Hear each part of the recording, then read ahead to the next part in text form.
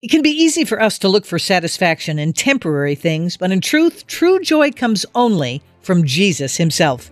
Todd Nettleton has been reminded of this truth many times as he's met with Christians who have been persecuted for their faith. It's like, hey, wait, I'm here to talk about the time you were in prison. I'm here to talk about the time you were beaten. And they're like, yeah, that's just a small thing. Let's talk about how many people have come to faith in Christ. Jesus never promised his followers an easy path. In fact, he told his disciples that the world would hate them. He sent them out as sheep among wolves. Jesus' words came true in the life of the apostles, and they're still coming true today in the lives of his followers around the world. Join host Todd Nettleton as we hear their inspiring stories and learn how we can help. Right now on the Voice of the Martyrs Radio Network. Hello, friends. Welcome to the Voice of the Martyrs Radio. No, I'm definitely not Todd Nettleton. I'm Janet Parshall, host of In the Market, heard on Moody Radio. And today, I'm sitting in as host because Todd is going to be interviewed. He's written a brand new book called When Faith is Forbidden, 40 Days on the Frontlines with Persecuted Christians. It is an absolutely riveting book that tells you the story of people who've said, yes, Lord. When we say yes in the West, we don't understand that might come with signing our own death sentence. But for our brothers and sisters globally, saying yes, Lord, just might cost them everything, including their life. Todd and I talked about his new book on my program, In the Market, and we're going to hear some of that conversation this week on VOM Radio. Perhaps you listen to Todd every week, but you might not know about his growing up years. Todd is an MK. For those of you who don't know, that means a missionary kid. So Todd, where did you grow up? My initial years were in Southern California, so I got very comfortable with Southern California life. And then when I was 12, our family packed up and moved to Papua New Guinea. My mom and my dad and my brother and I, and then my other brother, my youngest brother, was actually born once we got there, born in Papua New Guinea. And so we served 4 years in Papua New Guinea, and really life-changing experience. In fact, when people ask me, how did you start working at Voice of the Martyrs? I tend to start the story with, well, in 1982, our family moved to Papua New Guinea when I was 12 years old, because that really set my eyes on what God was doing around the world. It gave me a love for getting on an airplane and going someplace I've never been before. It gave me a love for people who don't look like me and don't talk the same language as I do. And so that really is what started me on the path towards VOM. We served there for 4 years. When we came home, I was 16, and I finished high school and went off to college. And then my parents subsequently served in Guyana in South America. They served in Liberia and Sierra Leone in West Africa. And most recently, they served in the Czech Republic. And so they have served in a lot of different environments, a lot of different job descriptions. But that sort of worldwide kingdom service is a part of my DNA, and it's a part of my DNA that I'm very proud of. Wow.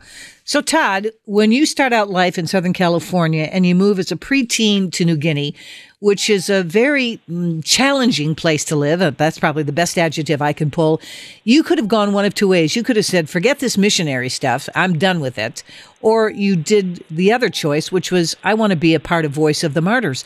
So when you saw this excitement of being able to travel, when you saw Christians in another world, why is it, do you think, that God began to plant in your heart a desire to now see the persecuted church? Your mom and dad as missionaries wanted to bring the gospel message, but VOM is about what happens once that gospel message takes up residency and people end up paying a price. I think moving to Papua New Guinea was brutally hard for me. I want to be very honest with that. It was not a smooth transition for me. And even when we came home 4 years later, that was not a smooth transition. So there was a lot of sort of challenges that went along with that.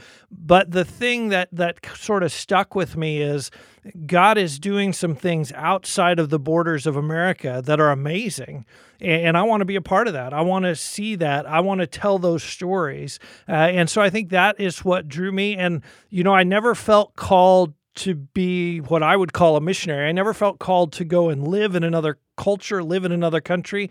In fact, I would have said, I'm not sure I want to do that. But the chance to live in America, but still sort of have one foot in what God is doing around the world, that fits me absolutely perfectly. And, I've just come to see that what I'm doing now is what God created me to do. And it's so obvious that you love serving him in this capacity. Todd's brand new book is called When Faith is Forbidden, 40 Days on the Front Lines with Persecuted Christians. And it's a wake-up call for the church. It's a travelogue. It's a prayer journal. It's so many things. And I'm so privileged to be able to spend this time with Todd. So, Todd, I want to go back to October 19th, 1998, your very first trip for VOM, and you're going to Sudan. You're going to distribute food and Bibles. What impressions, and I know there had to have been many, what impressions do you still carry with you about that trip to this day? One of the frustrating things about that trip, and I talk about this in the book, is nothing went according to our plan.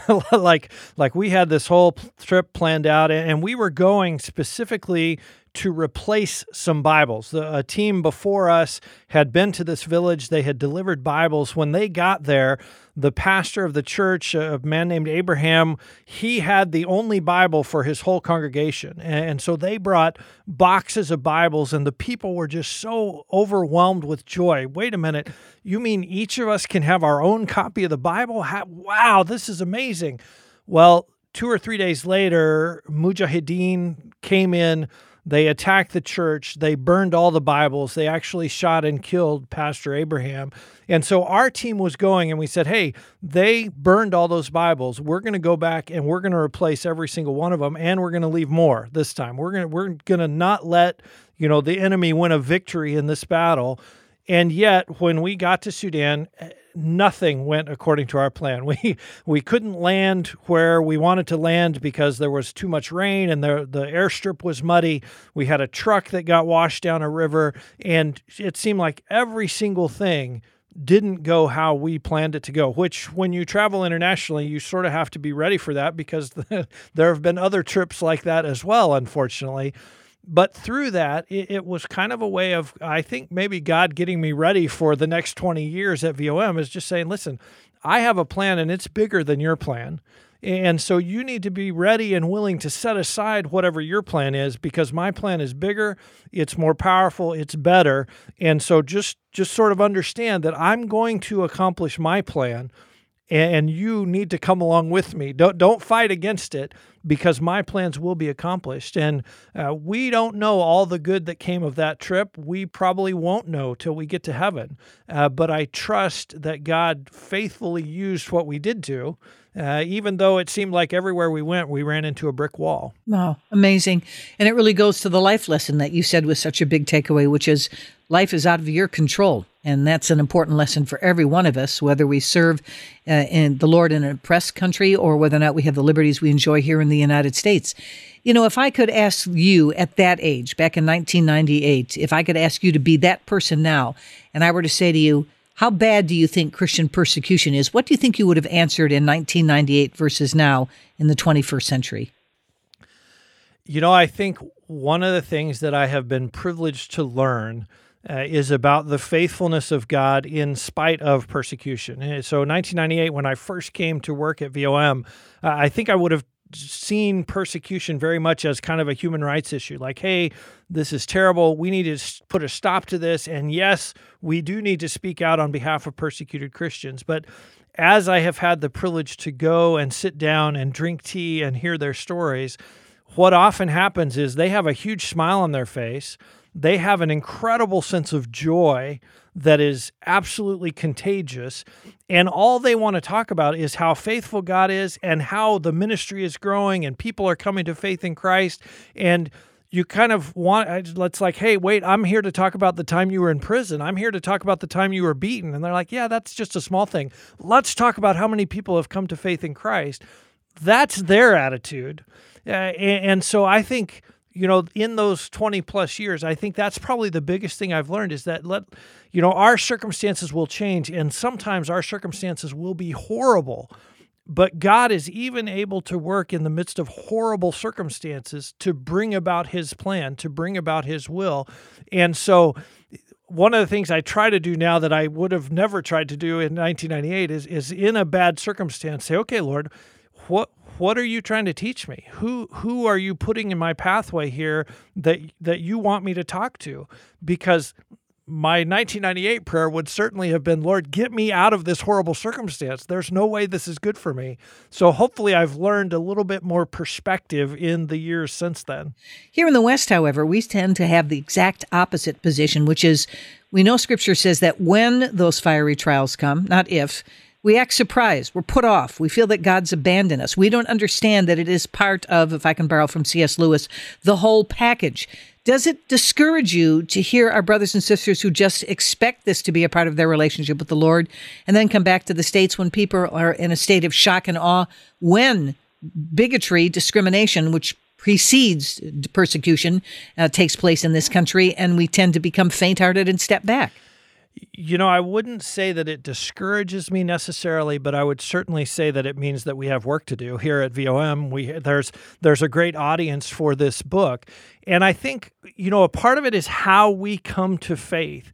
A lot of people in America hear the gospel message as, hey, I want you to come to Jesus because he is going to make your life better.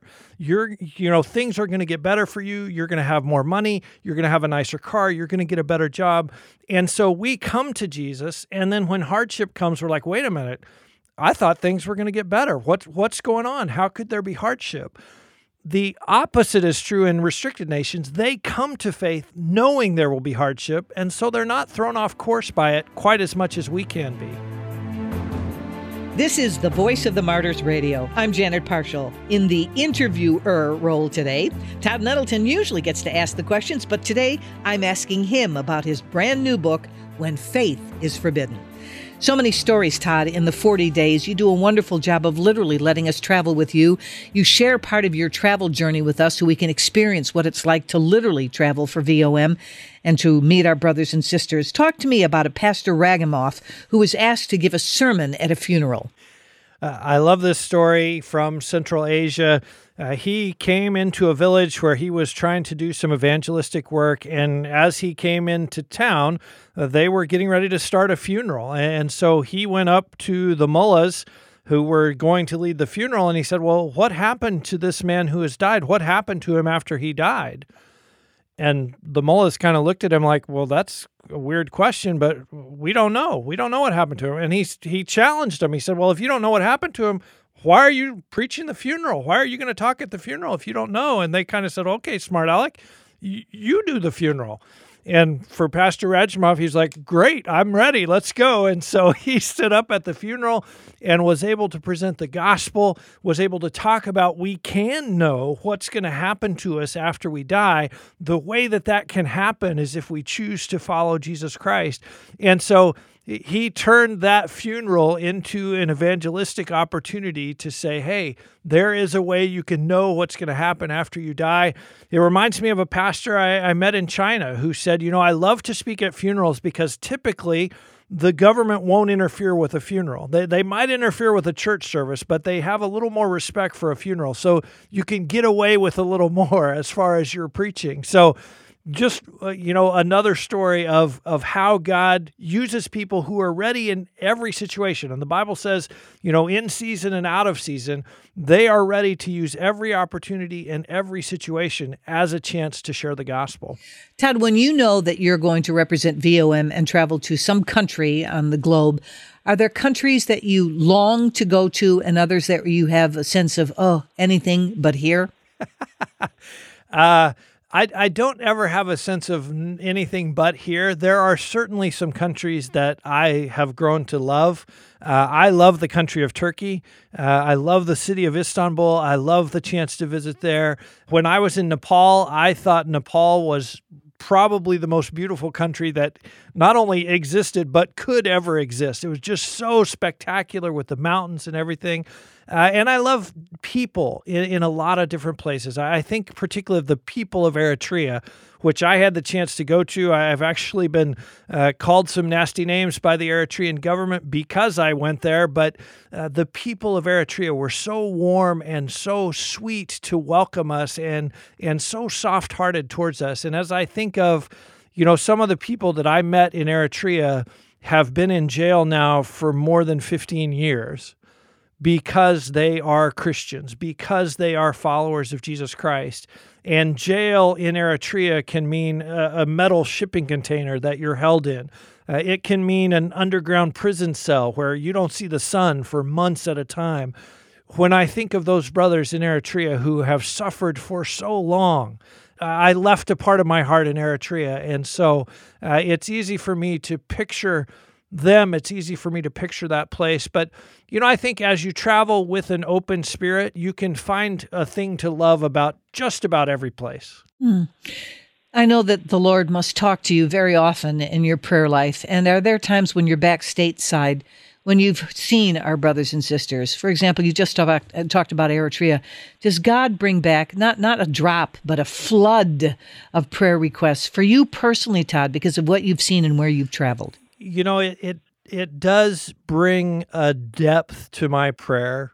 My heart has been heavy for Pastor Wang Yi in China, who I have not met. I have not interviewed him, but having interviewed other former prisoners in China and having an understanding of some of the pressure that he is likely facing while serving a 9-year prison sentence.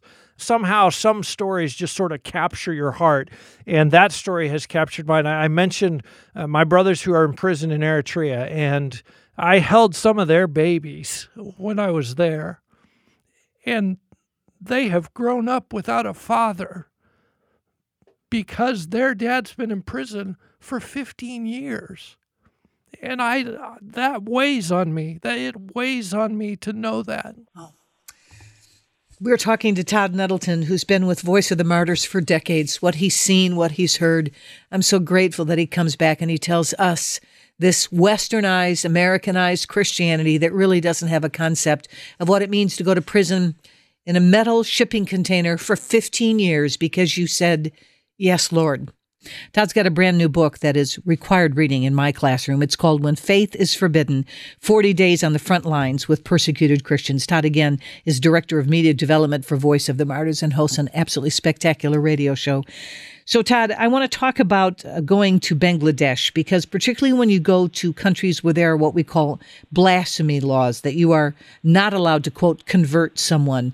You're listening to people who have already said yes to Jesus. Their very lives stand in stark opposition to the laws that are so nefarious and really just boundlessly discriminatory in their basis. You went to Bangladesh.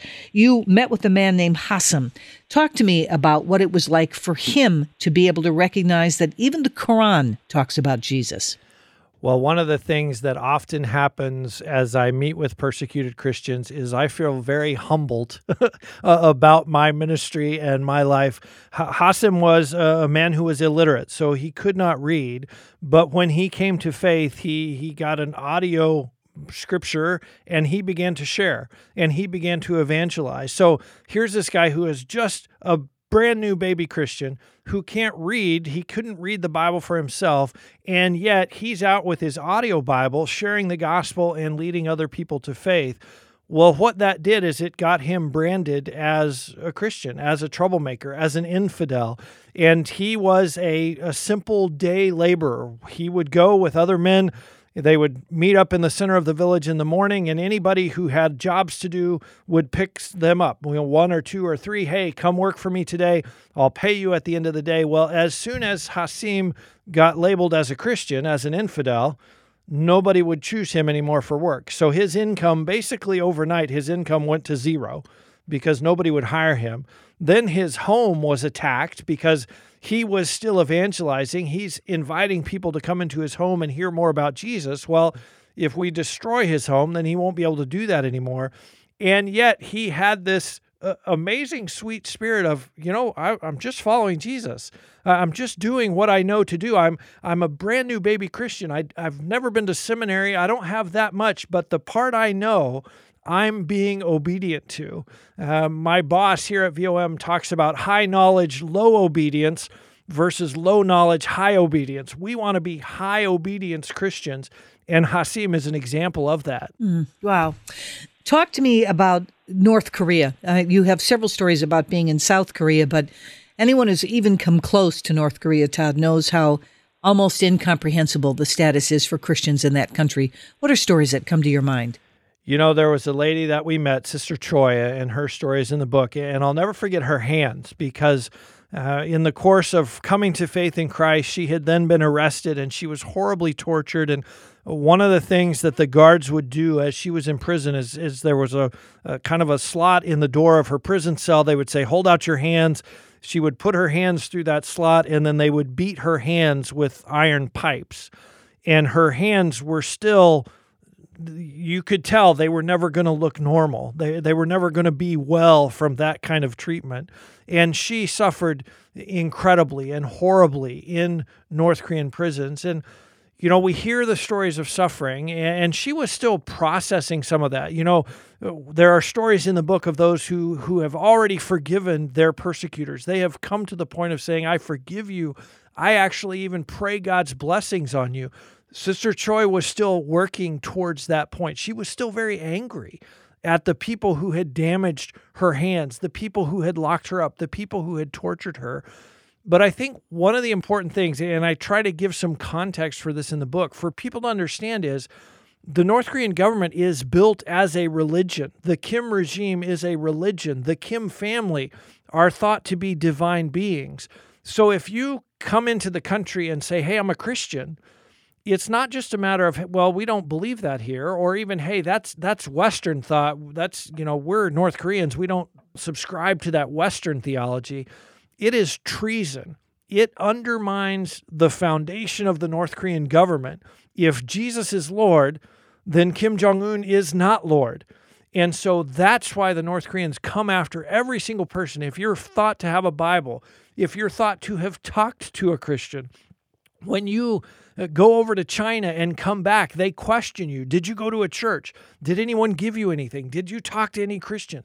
They cannot let Christianity come into the country because it is such a threat. And they have clearly understood that. That's why you see the type of torture that Sister Troy went through. Well, let me go back to her life a little bit, Todd, because you write in the book that she was actually married to a high communist official, and that presumably one word and she could have been set free. But you talk about the fact that she was tortured and they went to her husband saying that if he would testify against his wife and admit her crime of having read a Bible, that she could come home and be reunited with him. What happened? That is true. And when they told her that, you can imagine how she felt. Your own husband has betrayed you. Your own husband is going to testify against you. When they got to the actual courtroom, though, he realized this was a lie. They weren't going to let her come home to him. And so he actually defended her in court, which I'm sure was an incredible encouragement to her. That first trial happened, and she actually was pronounced innocent. The judge said, hey, yeah, you haven't broken the law. You can go home. Well, the government leaders were not going to allow that to happen.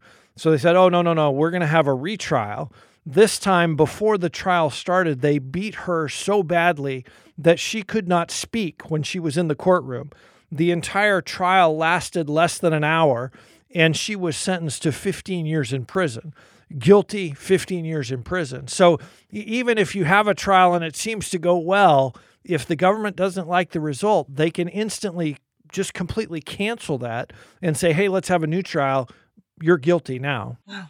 So, Todd, when you hear stories like this, and I wouldn't be the least bit surprised if some of our listeners didn't have the same response as well, how do you see our brothers and sisters who go through this handle the bitterness, handle the rage, handle the unforgiveness, or even retreat because following Jesus cost way more than they may have anticipated? You know, there are, I think, are different stages in that. And I typically, you know, by the time I'm getting there and I'm talking to them, they haven't backed down. They haven't walked away from their faith. But sometimes they are still trying to work through, you know, how do you forgive this person? And, you know, you think about someone, I think of, you know, women who are arrested in Iran. One of the things they commonly face is sexual assault in the prison or by the guards or by other prisoners. How do you go through that and then forgive? You know, I think the Lord works differently in different cases. I talk in the book about two widows whose husbands were martyred in Turkey. And almost instantaneously, God allowed them to forgive the men who had killed their husbands. In fact, the next day on national television, one of them echoed the words of Christ on the cross, "Father, forgive them, for they didn't know what they were doing." So that happened sometimes instantaneously. And she said, I asked her, "How did you do that?" And she said, "Oh, that wasn't me, that was God. There's no way I could do that on my own. God allowed me to do that." In other cases, people that I've talked to, they're still trying to get there. They in some cases, they know I need to forgive this person. I'm trying to forgive them. I'm praying that God will empower me to forgive them. But the reality is that power has to come from the Holy Spirit. It has to come from God. That's the only way we can do that. That's the only way we can set aside some of that offense and that hurt and that anger. But here's the other side of that coin. It is one of the greatest testimonies to the truth of the gospel. When someone has killed your family member and you say, "I forgive them, I'm praying God's blessings on them," the rest of the world looks on to that and says, unless the gospel is true, that doesn't even make any sense. I can't even process that you could do that unless Jesus is real, unless the gospel is true, unless God has empowered you to do that. So it is an amazing testimony when our brothers and sisters get to that point of true forgiveness for their persecutors. We're visiting with Todd Nettleton, who has a brand new book out that follows the work that he's done with Voice of the Martyrs for over 2 decades. When Faith is Forbidden, 40 Days on the Front Lines with Persecuted Christians.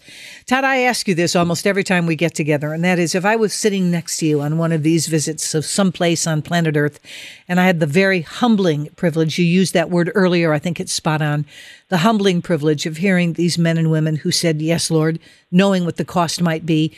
Oftentimes you are given the opportunity to ask them, "How can we pray for you?" What is the response you hear most often?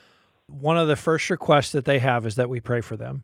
And it's not a request, and this is a sort of challenging thing to me, it's not a request that they won't suffer anymore. It's not a request that they won't be persecuted anymore, or that, their government will change hands and religious freedom will break out in their country. The request that they have is, will you pray for us that we'll be faithful to Christ in spite of the persecution, in spite of the suffering or the challenges that we have to go through.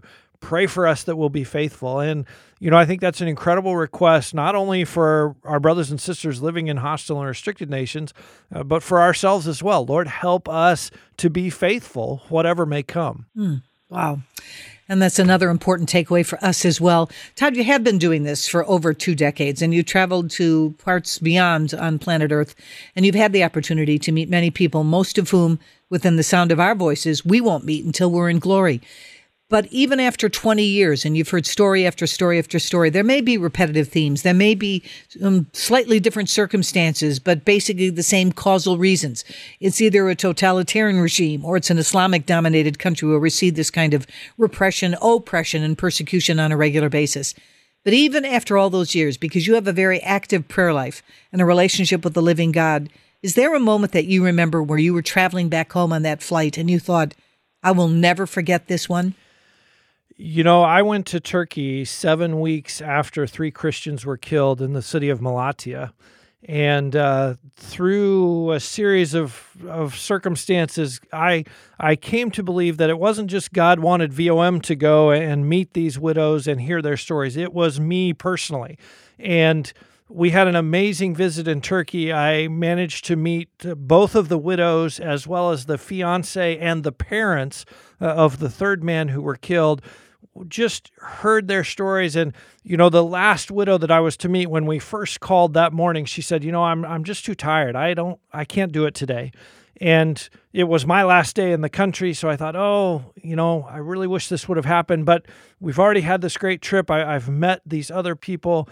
And so we went out to breakfast. I went out to breakfast with the pastor who was going to take me to meet her. And we had a nice breakfast. And towards the end of breakfast, his phone rang and he said, "Hallelujah." And I thought, well, that must be good news. And she said, "Go ahead and come for a few minutes." And so we went, and I ended up spending 8 hours in that home with that lady and her 2 kids. And long convoluted story, but they now actually live close to my in-laws in Colorado, and those kids have kind of adopted my mother-in-law and father-in-law as their adopted grandparents. And so I've come to believe that trip was actually more about connecting those two families together than it was about me being there or me hearing the stories. But it was very clearly, and we don't see those things in real time. We see them in hindsight. But it was very clear that God was orchestrating every moment of that trip, every stop along the way, every day, every meeting, every conversation. And when you have a whole week where you just look back and think, wow, God's been amazing this week, it makes you very excited. And you said, is there a trip you'll never forget? I will never forget that week in Turkey and meeting those people. Their wounds were so fresh. And yet they were so open about how God was carrying them through, how God was being faithful to them. And like I say, then to be able to connect them with some new family members was just really an amazing blessing. And a treasure in your heart for the rest of your life. Todd, you and I have conversations on a regular basis, and I want to thank you again, as I do every time, for the gift of your time and the stories that you tell us, and that perhaps we'll remember again the admonition to pray for those who've been led away in chains. And we'll remember again this remarkable reality that when one part of the body hurts, we all hurt. We should be grieving for our brothers and sisters in Eritrea and Bangladesh and China. But I have to tell you that there are also people within the sound of our voices when we have our conversations who say, it's a foreign country. They're giants in the land. I'm just a grasshopper. So I hear these stories, and that's nice. I can pray, but I'll never meet them. I'm not sure I can cause much of a change. So thanks for the stories, but I feel very ineffectual in these reports. What would you say to that person? I would invite them to come with me for 40 days, and let's sit down with some of these believers and let's hear their stories. I genuinely believe that on day 41, if you spend the 40 days going through this book and meeting these Christians and hearing their stories, and we've put together some kind of application to go with each story, like, hey, how does this play out in an American context? How does this play out where I don't have a gun to my head? What's God trying to teach me? I genuinely believe on day 41, your faith is going to look a little different. You're going to have more boldness and more courage and more strength, and you're going to say, hey, I need to go share the gospel with my neighbor. I need to stop worrying about what hardship might come my way and go boldly forward the way our brothers and sisters in hostile and restricted nations are doing. So that would be my answer is, hey, get a copy of the book, come along for 40 days, and see if on day 41 you still feel that way. Thank you again, Janet Parshall and the team at Moody Radio. They have allowed us to air an interview I did with Janet for her show, In the Market with Janet Parshall. I love highlighting the lessons that I have learned from persecuted believers around the world. And I'm so thankful that I could share these stories on Janet's program and with you this week here on Voice of the Martyrs Radio and in the brand new book, When Faith is Forbidden. I would love for you to have a copy of the book that Janet and I have been talking about. If you visit us at vomradio.net, we will give you links to order the book from VOM or to order from other retailers. It's available at Amazon. It's available wherever books are sold. Again, just come to our website. We'll give you a link at vomradio.net. And while you're there, I hope you will be sure to register for the Imprisoned for Christ virtual event, which is coming up on March the 5th. This is going to be an amazing, inspiring evening where you'll have the chance to hear from 3 former prisoners for Christ about their experiences in prison. You know, your church can also sign up as a host site for this event. There's a link at vomradio.net, or you can just go to persecution.com/event, persecution.com/event. I hope you will be a part of this event. It is going to be incredibly inspiring and I think even life-changing for many people to hear these firsthand stories of people in prison finding God faithful, even in horrible and difficult circumstances. So I hope you'll be a part of the Imprisoned for Christ virtual event. One more thing before we go this week, I just want to let people know we are actually going to post a couple chapters of the audio version of When Faith is Forbidden on the podcast stream this week. So when you subscribe to the Voice of the Martyrs Radio podcast, wherever you listen to podcasts, or if you listen online at vomradio.net, next week to celebrate the release on March the 2nd, we will post some chapters of the audiobook into the podcast stream so that you can take advantage of that. So you'll get a little bit more of a flavor of When Faith is Forbidden, what the book is about, what it's like, and also, if you like audiobooks, a taste of what the actual audiobook will sound like. So if you haven't already subscribed, be sure you subscribe to the Voice of the Martyrs Radio podcast, wherever you listen to podcasts, or visit us online at vomradio.net. You know, it's very difficult for us here in the United States to understand what is happening in Cuba. The government restrictions on the Cuban side, on the U.S. side, keep our two countries apart. Next week, though, we're going to get to know a couple from Cuba. They love Jesus. They are involved in spreading the gospel inside Cuba.